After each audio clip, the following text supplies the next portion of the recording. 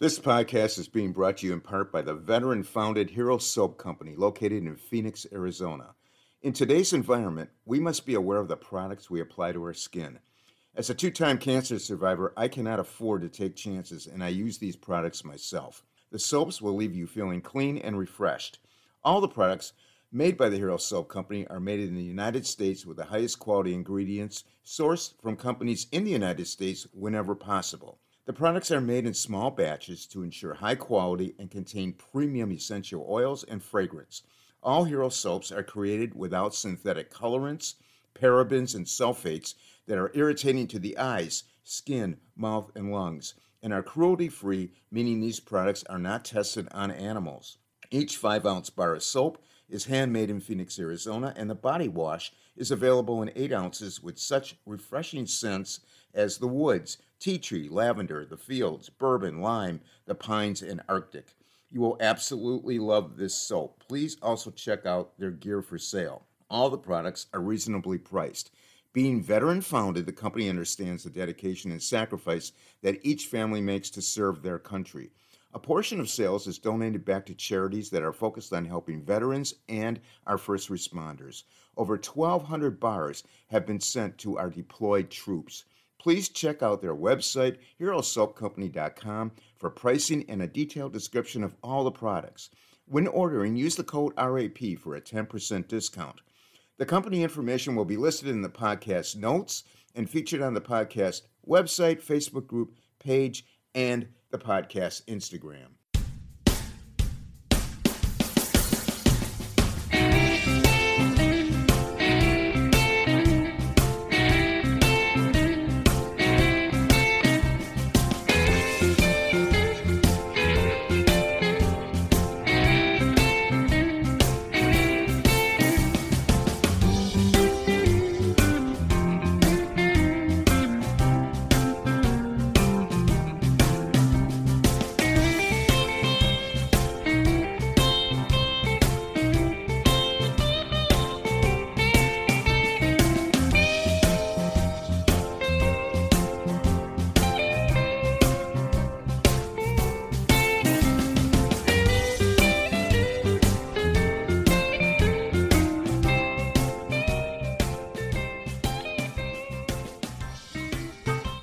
Welcome, everyone. It's a Wrap with Rap. I am your host, Ron Rappaport. Before we start, I would like to thank all of our listeners, sponsors, and supporters that have helped to make this podcast so successful. The podcast is being heard in all 50 states, all provinces of Canada, and over 45 countries around the world.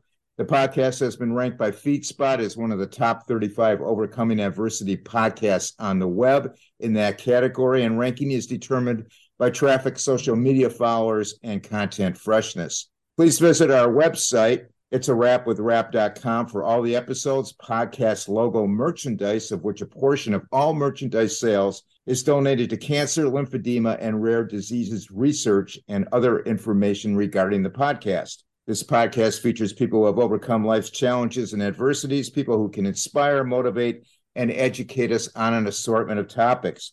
My guest today is Wes Michael. Wes has been a market research industry veteran for over 40 years and has over 20 years experience in the healthcare marketing research field.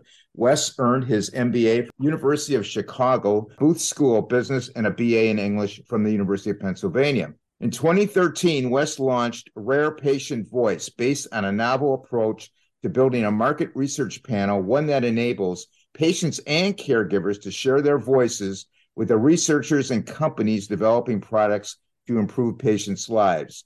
He structured the company on the core values of being a good resource for patients, a good partner to clients, a good employer to staff, and a good citizen in our community. Wes has seen the company grow, expanding from the United States to Canada, the UK, Spain, Italy, France, and Germany, completing thousands of projects and providing customized service to hundreds of clients. Rare Patient Voice provides patients and caregivers an opportunity to participate in all types of research, including market research, health economics outcomes, real-world evidence, user experience, human factor studies, and clinical trials. Rare Patient Voice has over 100,000 patients and caregivers across more than 700 diseases, both rare and non-rare. It is the hope of Wes that Rare Patient Voices work can help the lives of patients and caregivers who are able to participate in these studies and of those that come after. Welcome, Wes, to the podcast. Thanks so much for being here to tell us about Rare Patient Voice and answer our questions. We want to educate our interested listeners on the participation process. Well, thanks, Ron. I was looking forward to this. So this will be great. Awesome. We're so glad to have you. Let's start at the beginning. How and when did you come up with the idea for starting Rare Patient Voice?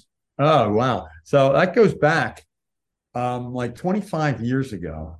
I had just gotten into healthcare market research. I was a market researcher doing Wheaties and Cheerios and spices and things like that. Those are great things, but it's not like life and death, right? It's not like right.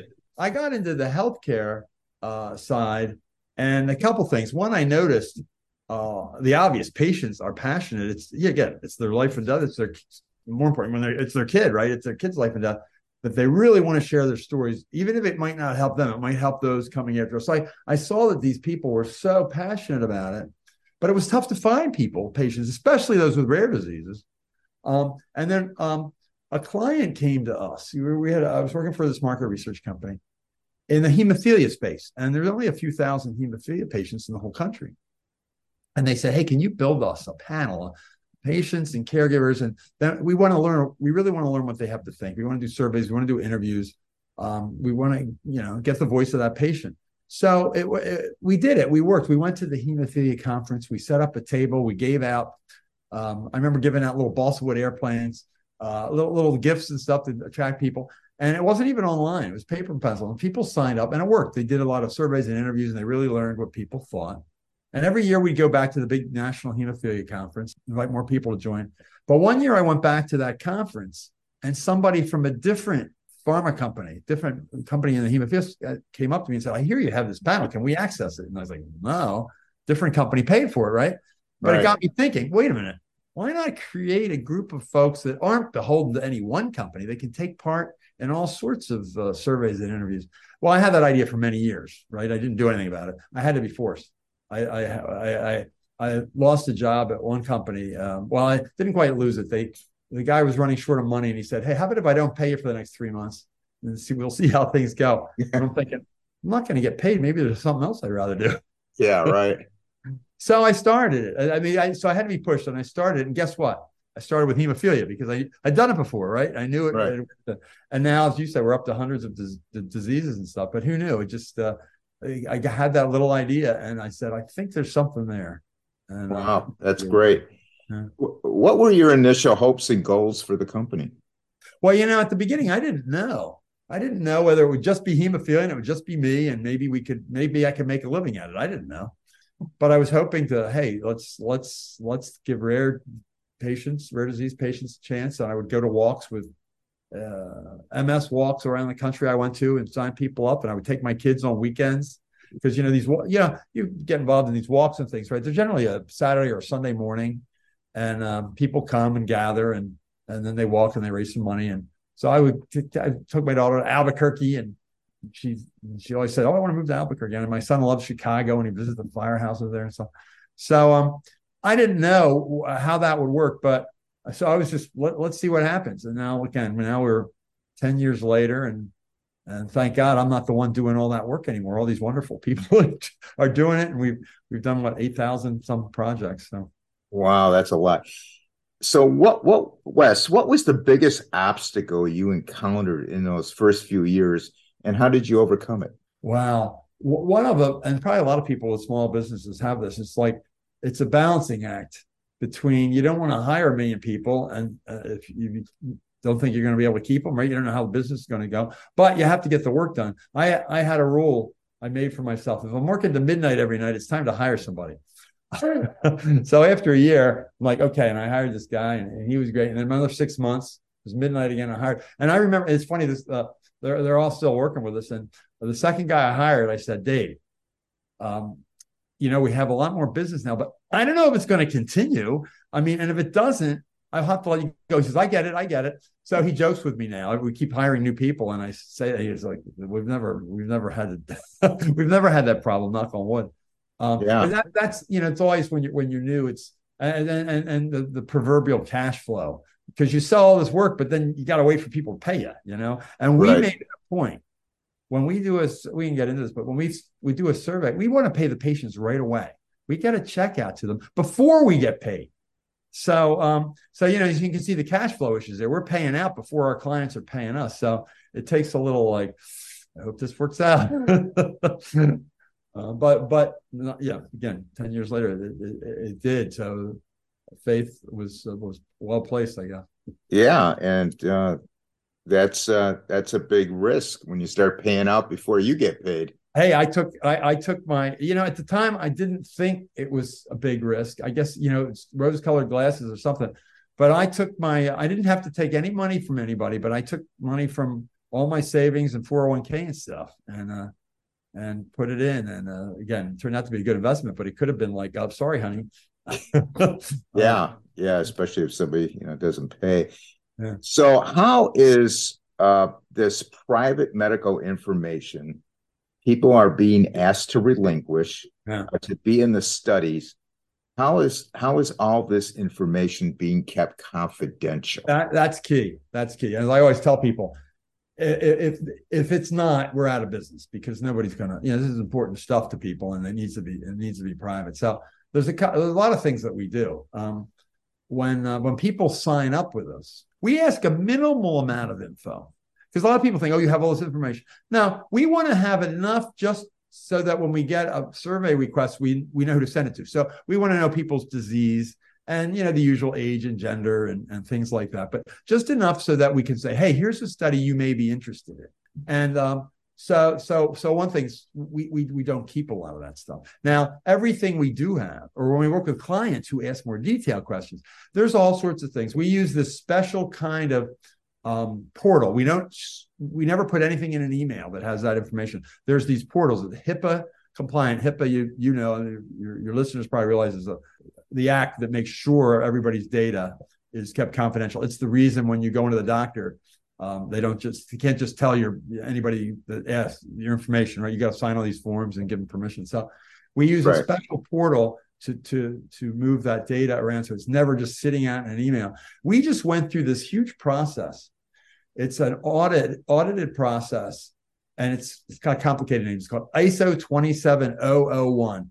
It's a security process, and you really have to prove that you're doing everything right. So we went through this process, and we got accredited. So we're very proud of that. So there's so many things we have to do. You have to have all the computers set up a certain way. You have to have this multi-factor authentication.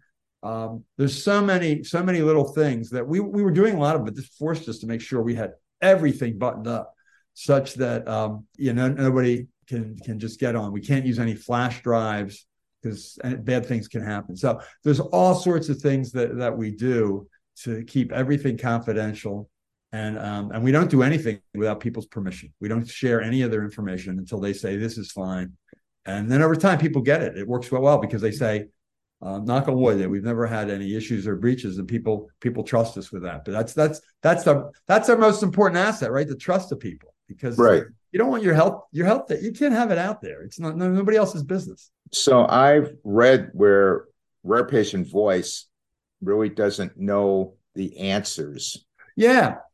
Of the client, and the client that wants the study done doesn't know the patient's identity. Yeah, it kind of reminds me, right? Like to set off the atomic bomb, right? You have to have several people. So same thing. So when we do a survey, for example, there's a special link. Everybody gets an individual link, and their data goes to a client. The client has no idea who the person is. We give everybody a secret, long ID code.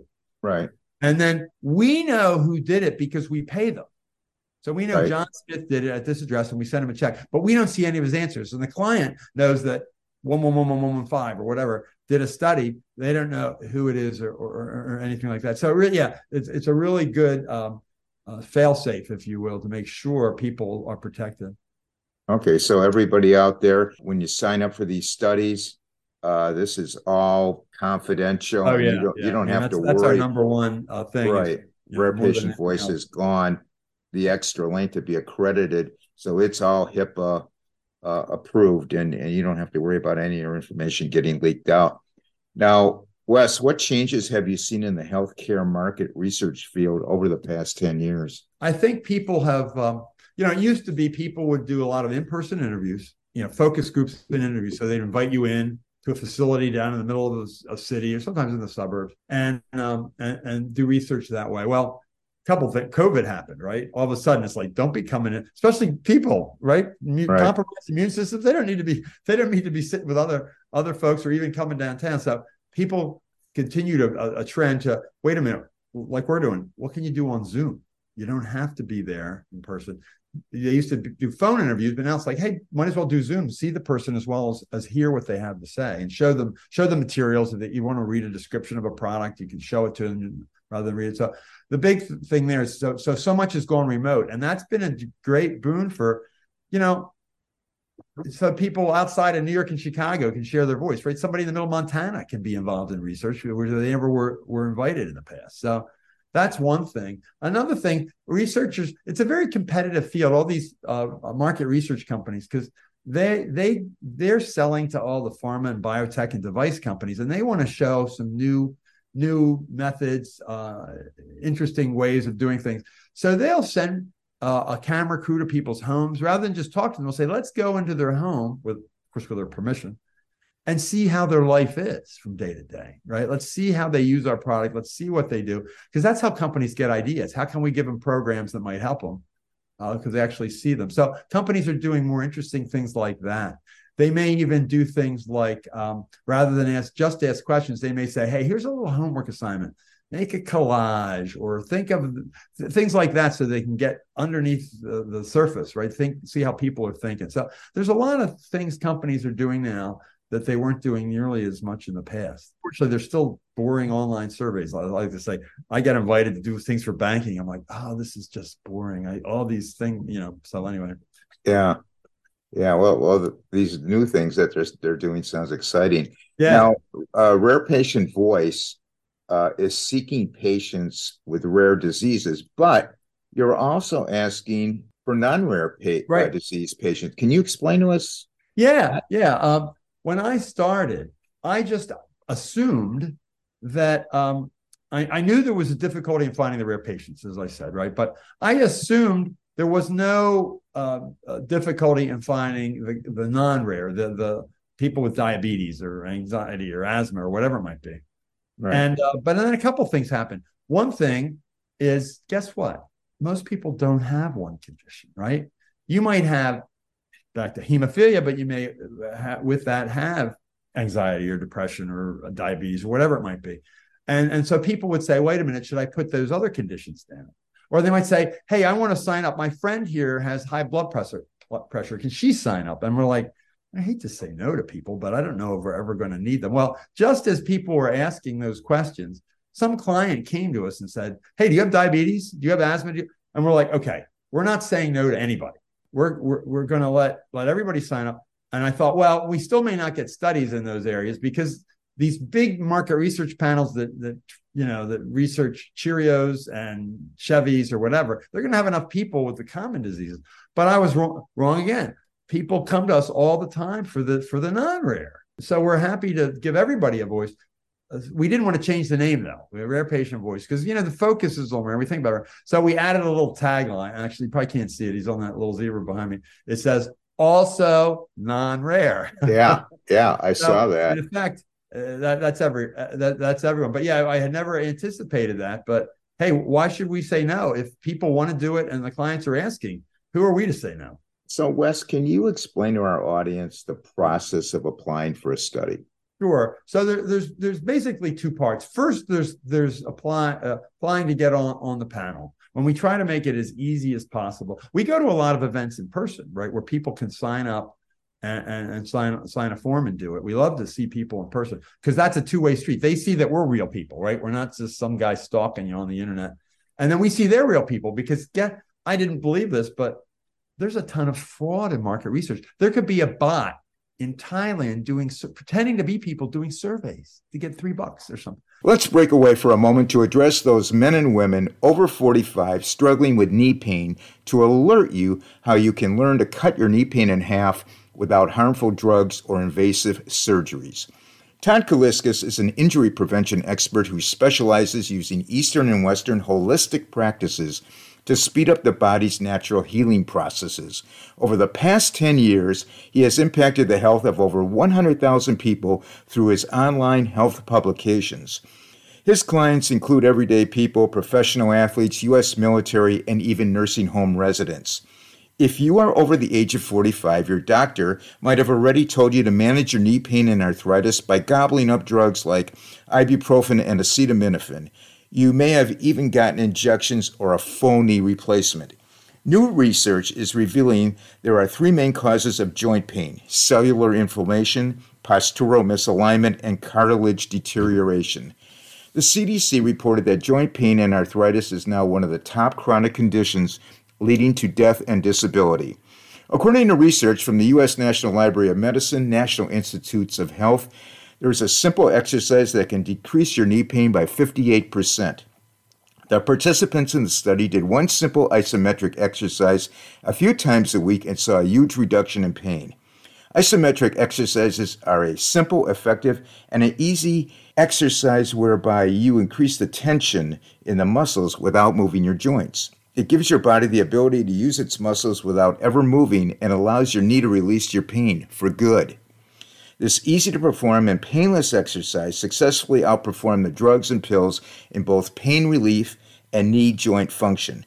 Now, Todd has collected the most effective variations of isometrics that anyone can do, no matter if you have had knee surgery, struggling with grinding knee joints daily, or simply have that nagging achiness you want to eliminate.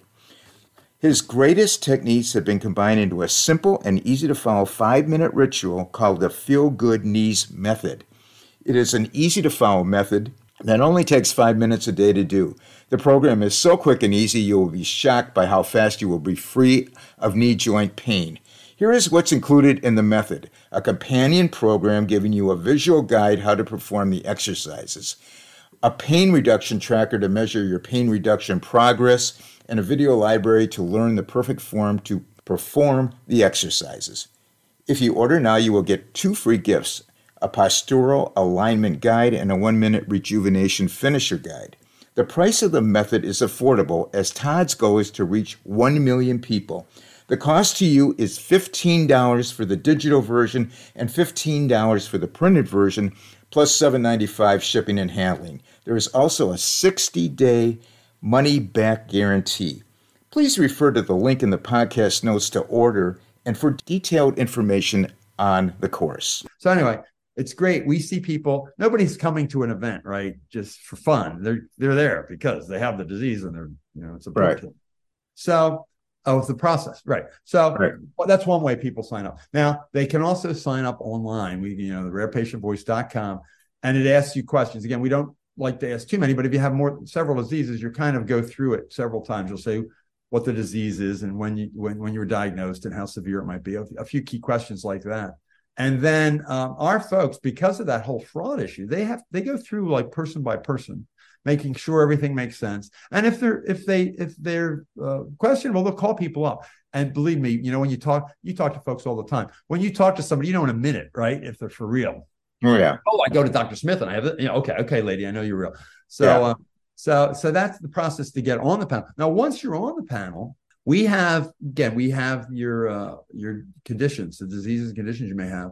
And then we get requests all the time from market research companies who in turn are working for biotech and pharmaceutical and academic and device companies, everything and anything. We get requests all the time and we match it up. So if somebody comes to us for a lupus study, we'll say, who in the panel has signed up for a lupus study? How many do we need? And we'll send an email out to folks. We like to use email. More and more, we're able to use text for things. I know I like check my texts more than my emails, but we don't call because that's kind of intrusive. Who answers the phone now anyway, right? Right. So we'll send an email, and we like to make it as simple and clear as possible. Put right in the headline, for example, 30-minute lupus study online, $50 reward. So people right off the bat, they say, how much time? Is it something I might be interested in? And how much do we pay? Because we pay people at the rate of $120 per hour. And $2 a minute. Yeah, exactly. And we paid over $10 million since we got started. So it's kind of a little Robin Hood action out there to get money out to the folks. So we'll send an email out, and people, if they're busy that week, they don't have to take part. That's, it's all totally voluntary. But if they're interested, boom, there's usually a link people click on. And if it's a survey, you click on it and you'll answer a few questions, you go right into the survey. If it's a phone or a Zoom interview, you'll answer a few questions. They'll tell you whether you qualify or not, and then they'll schedule a time for you to choose to do an interview. So we try to make it as simple as possible, obviously, because we want people to have it like that. Well, and then when people are done, as soon as the study is done, we confirm with the client, okay, these 10 people did it. They'll give us the code numbers, and we'll figure out who. And we send their checkout right away, because as I said, we want people to get rewarded as soon as possible. We want people to like us, right? So they'll do the study the next time. Absolutely. Now, for the people out there, I believe, if I'm not mistaken, you have to be 16 or older to participate. Yeah, there's some rules. We try to be err on the side of protecting people. 16 or older. Now, some folks with their parents' permission can be invited to study, but in those cases, we usually go through the parents. The parents can sign up as caregivers. If they're if as a child, they're going to be going to the doctor, they're going to be helping with medical decisions and all. So they sign up as a caregiver. And sometimes there's studies where they actually want to talk to teens or whatever, younger than that, but with the parents' permission, or they can both be on the same phone, that kind of thing like that. But once they get hit that age, they can sign up in their own regard and take part. And the parents can still be involved as a caregiver. And caregivers could be a spouse. It could be an adult, it's like an Alzheimer's patient, right? You might be an adult daughter of somebody with Alzheimer's, and you're a caregiver. So we're always welcoming caregivers, because so many of our clients want to talk to them, right? Not just the patient, because some diseases too, the patients aren't able to. There's some severe epilepsies and things, right, where the patients aren't able to, and we want to get the caregivers. Others where both of them are welcome to a study, because they really want to get the opinions of everybody. So each study would say, hey, we're looking for caregivers or patients only. Yeah.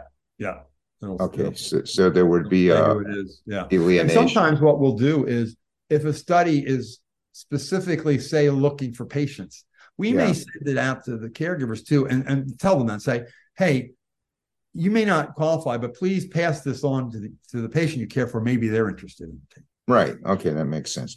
Now, can you explain to us, and I know this happens, there's reasons why, even though someone has the disease state, he or she may be turned down for the survey or study. So somebody, say, has lupus, right, and they sign up and they go, oh, this is great. I'm going to make, $60 for a half an hour's work. And then they say, hey, no, sorry, you don't qualify. Can you explain to our audience why that? Yeah, and that's probably one of the most frustrating things for folks. What it is if the companies that are sponsoring these studies have very specific needs, and they can vary. For example, say they want people that are taking a certain drug. Well, we can't tell you ahead of time, hey, we're just looking for people with a certain drug. We might want to, but that could open us up to fraud, right? Oh, yeah, I'm taking that. So sometimes we can't tell you everything. We certainly can tell you the general category. So there's certain specific things. They might want a certain age. They might want people on a certain medication. They might want people with certain subtypes or certain symptoms. Sometimes they might want somebody exactly like you. But guess what? They're doing 10 interviews and they already got 3 people just like that, and they want to get different people. So there's various reasons that these companies have their qualifications, and it can be frustrating to people. What we offer is a couple things. We say, if you don't qualify, please ask the project manager. They may be able to tell you why not. It may not change anything, but it makes people feel better. It makes them feel like they weren't discriminated against, right? I see. It was this particular issue. And the other thing is, sometimes people say, I didn't qualify and you're taking my data and I'm not getting, and no, if you don't qualify, nobody touches any of your data. Nobody sees any of that. That wouldn't be right. If they were using that, that means you qualified to some degree, and we would, we'll use the term complete. You would be a complete, and you would get compensated. So we're very strict about that. But it is a frustrating thing. People want to participate, right? They want their voices heard. They say, I have this disease. Why didn't they want me? It's like, well,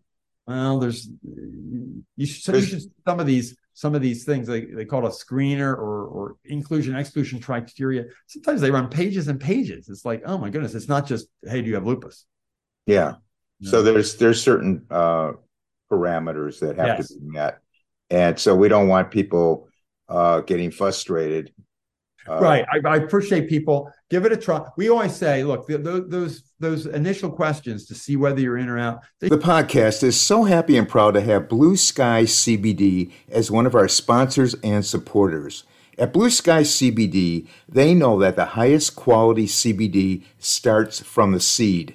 Blue Sky partners with sustainable, responsible farms for superior hemp plants to extract their CBD and other healthful phytonutrients.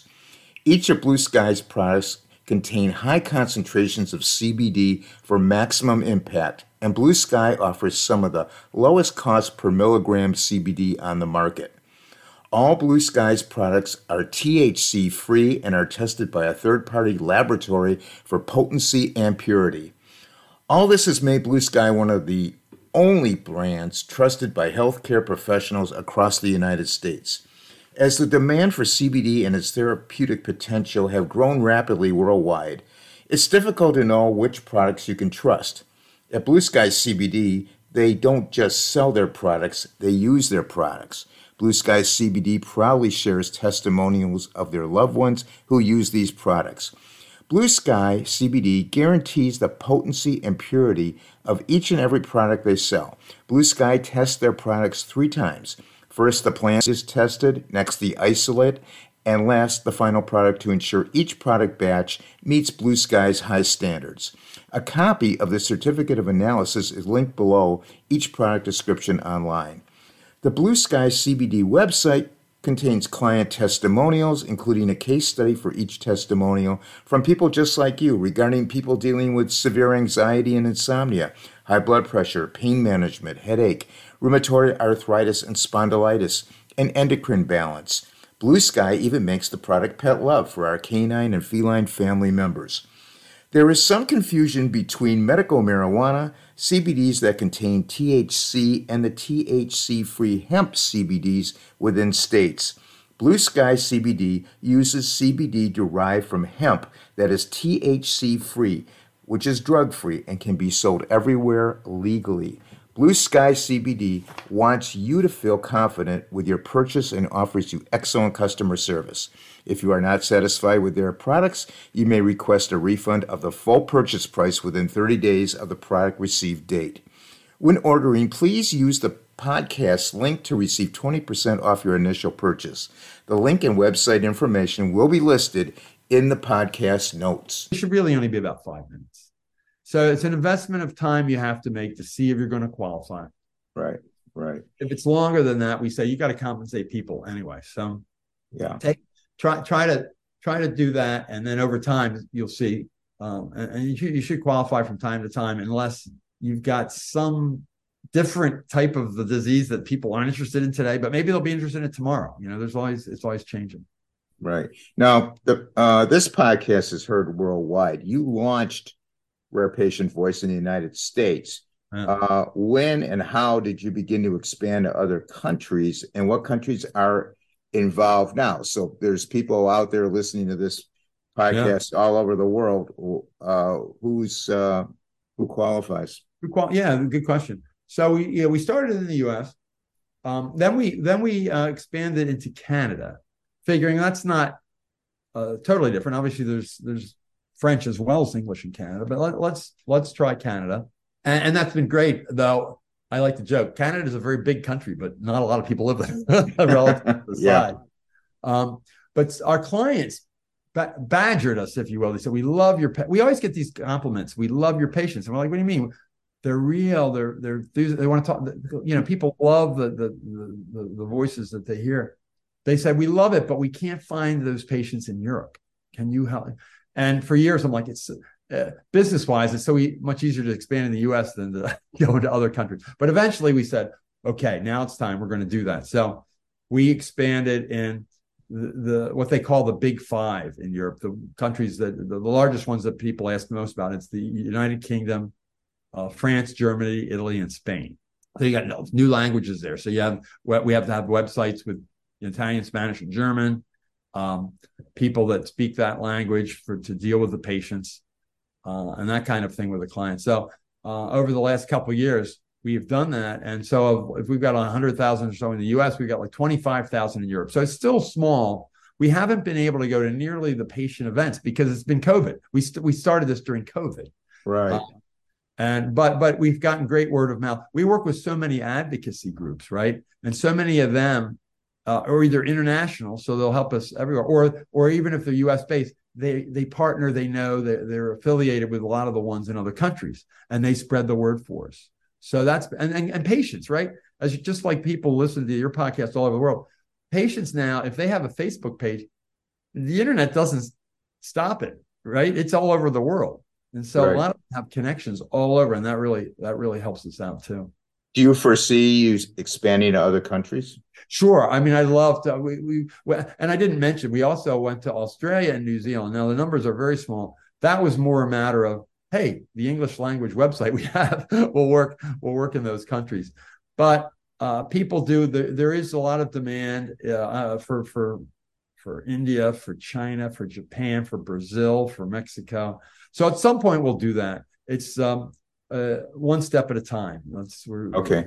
So what you just said, our listeners in Australia, New Zealand, are they eligible? Yes, sign right up.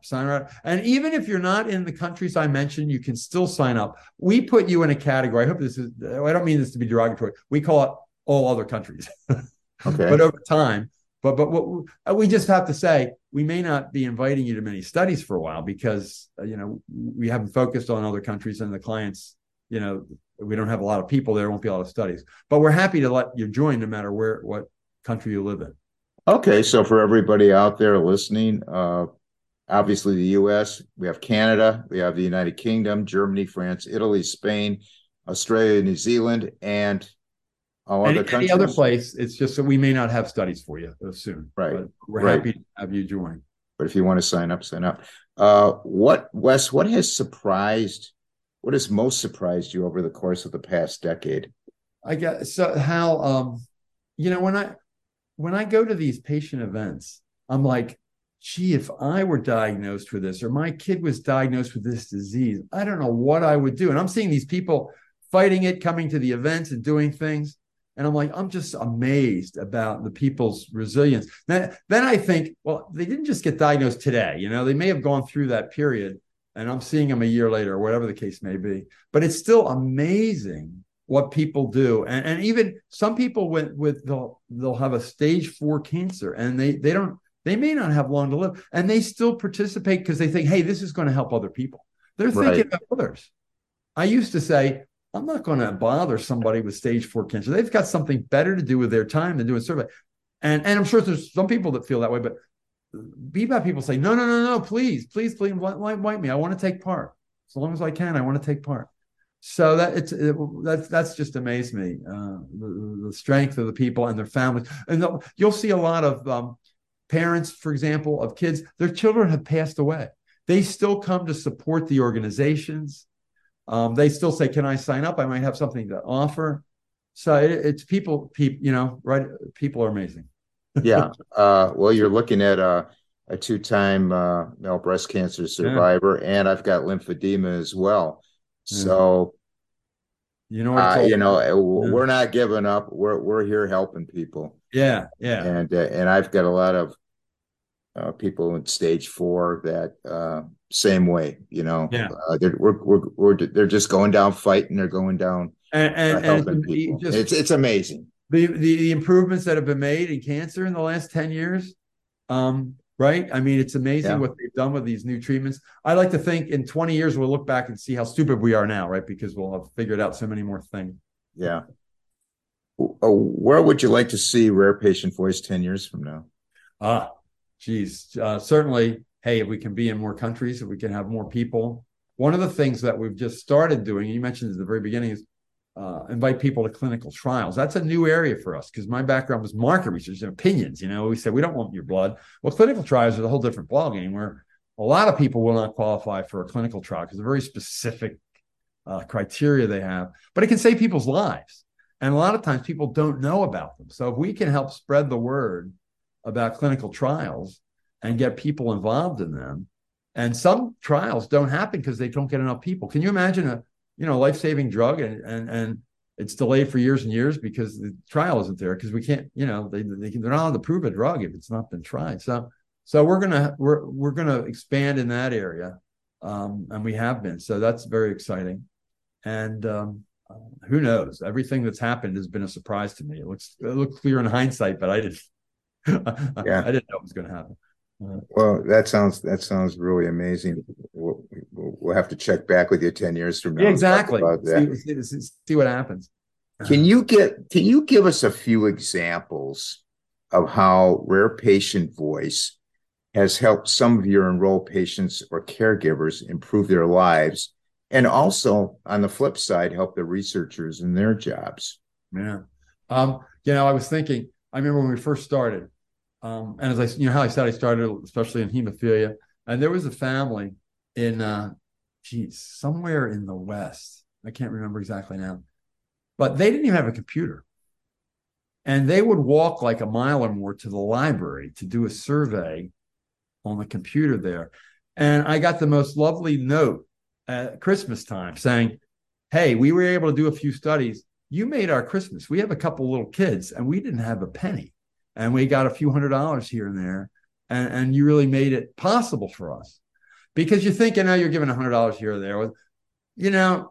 For some people, that's the difference. Especially think about so many people that are disabled or on disability. Or so often people give up a career, especially a mom will give up a career because her kid needs 24/7 care, or they have to move to be closer to some specialized hospital. Yeah. And so they've given up a lot of economic whatever. And so we're not, as I say, we're not making anybody rich, but $100 here or there, I was amazed at how that can help some people, get over the hump. So we get notes like that all the time from folks. So it's very rewarding. It's funny. We never see the results of the study. So it's like people, how did that study go? It's like, as I say, we don't see the answers. We don't know. But I like one of our team members is an MS patient, and he did a study for a new type of cane. And he claims that his feedback changed that. Now, it probably was more than just his, because they might not have done it if only one person. But he had a new way for them to do something. He's sure that he improved that for folks with MS, or a lot of folks that need canes, not just those with MS. I know in general, though, so many companies, they've figured out, because of what the patients have said, better how to explain things, how to word them, what issues patients have. Because so many of our studies, it's when a drug is new, before it's out on them, they're waiting for it to be approved and they're getting ready to market it. And they want to hear from patients based on a description. They won't give them the name, but they'll give them a description. And what do they like? What don't they like? What would they discuss? What do they need more explanation about? And that helps them be better people, because they market it in the right language, right? Don't use doctor language to patients. They don't understand that. It helps them explain it. It helps them emphasize the key points. It helps them get them over any hurdles that they might have about a side effect, whatever it might be. It really helps them do that. Now, for those out there, Wes, with a dream of their own about starting a project, but are hesitant or told that it might not be possible, what advice can you offer them? Oh, I mean, as I said, I had to be forced, right? Don't be like me. Take a chance, take a risk. It's easy to say that, but everything's a risk, right? Right. So try it. You can try things and maybe keep it low. Because even when I did it, we didn't have huge expenses. I didn't try to be big the first night. It was just me doing things, and it's like, let me build it slowly. So give it a try. get started, try it. And once I got started, one thing led to another. I was wrong about 1,000,001 things, right? I didn't know I didn't know we needed non-rare. I didn't know that we would get patients to refer other patients. I thought we'd have to go to all these. So many things happened that made it work out. Yeah. But you don't know until you start, because the world will tell you, but listen, right? Listen to it and adjust. Right. Just don't sit on the sideline thinking about it. Yeah, You got to get off your butt and do years. it. And, thank God nobody else did it in the meantime. Yeah. Again, let's go over that. Now, what is the rate of pay for caregivers and patients who participate in the study? Okay, so it's based on 120 per hour. So a lot of times the phone interviews or Zoom interviews are an hour. So it's $120 by check. If it's a survey, usually they're not that long. A 30-minute survey, that would be $60. So it's all based on that thing with a minimum of, I think, $25. Because even if it's a couple minutes, you figure, hey, you're giving your time and trouble, and you're saying you get more than that amount. Okay, so for everybody out there who wants to sign up with Rare Patient Voice, you can sign up through the podcast link, and that's going to be listed in the podcast notes. Now, how much has Rare Patient Voice paid out over the years? Yeah, so over $10 million. $10 million. Wow. $10 million to patients. So, and it's growing because we're growing, and every year it's more. So yeah, every week we send out checks, $50,000 to $100,000 in checks. So it's amazing, and it's physicians do research, and that's very important, and they get paid a lot. Patients' opinions are important too. They should get paid. And I say, some people say, oh, I don't need to get paid for this. And I said, well, I think it's important that patients get paid, because if you're a pharmaceutical company, you pay more attention to what you pay for than what's free. And so they'll say, wait a minute, we paid these people. Let's listen to what they have to say. So I think there's a value even to the pharmaceutical industry to have the patients paid. And it's certainly a value to the patients, because some people say, well, I don't have any expertise. Yes, you do. You are an expert in what you're doing. Nobody knows like you do. You know what you know. So yeah, absolutely. People are willing to pay it. Let's take lymphedema, for example, which I have. If I can get a study and give my opinion, because I have a lot of opinions on it, because who knows it better than the patient that has to deal with all this, contraptions and things, the garments and all that stuff. And if you think about, if you're a marketing person for a biotech firm, you have a lot of decisions to make. How you're going to market it, and how you're going to package it, and what are you going to sell it for. If you don't hear from the patient, you're going to make those decisions anyway. So you might as well hear from them and help make a better decision. Because if you just base it on yourself, you're not hanging out with the run-of-the-mill patient. You're hanging out with other MBAs in some ivory town. That's right. That's not the real world. They need to hear what people are thinking, and how they feel, and how they talk, and what they understand. I couldn't agree with you more. And sometimes I kind of link it to when you buy your kid a toy or something that you have to put together, and you're constantly going, who came up with this? Yeah. I can't think only engineers. Come on, guy. Only engineers are building this. It's like, no, regular parents are trying to do this. Exactly. I think everybody's running into that. Wes, for those out there with questions about the program, what is the best way for them to contact Rare Patient Voice? Well, a couple. I usually just think of my email, which is wes.michael@rarepatientvoice.com. But we do have a better one now. Contact us at rarepatientvoice.com. That's a good one. Okay, contact. I know that. We have various emails to make it easy for people, and I can't remember. So. Okay, contact us. Contact us at rarepatientvoice.com. And you can put that in your notes. Okay, that'd be in the podcast notes. Yeah. For anybody who has questions that we have not touched upon. And then our website, everything, all those emails, all the information we can think of. We have a whole list of the FAQs, the fairly frequently asked questions, on our website, rarepatientvoice.com. So we're happy if people call in with questions. I love it when people have questions. It means they're interested. Yeah, that's great. I want to thank you so much, Wes, for being here today. And all the best going forward with all your endeavors. Well, Wish you thanks, a lot of Ron. luck. I really, it's a treat to be on with you and to share everything with your listeners all around the world. Yeah, it's great. For those out there who have comments and suggestions for the podcast, you can email me at itsarapwithrap@gmail.com. We have a website, itsarapwithrap.com. All the episodes are on there. There's future podcasts on there and logo merchandise for sale, all that kind of stuff. We have a Facebook group, It's a Rap with Rap. And we're on Instagram. It's a Rap with Rap podcast. And all the podcast episodes are on our YouTube channel. It's a Rap with Rap, the podcast uncut. I want to thank everyone for listening. Please stay safe. And for now, it's a wrap.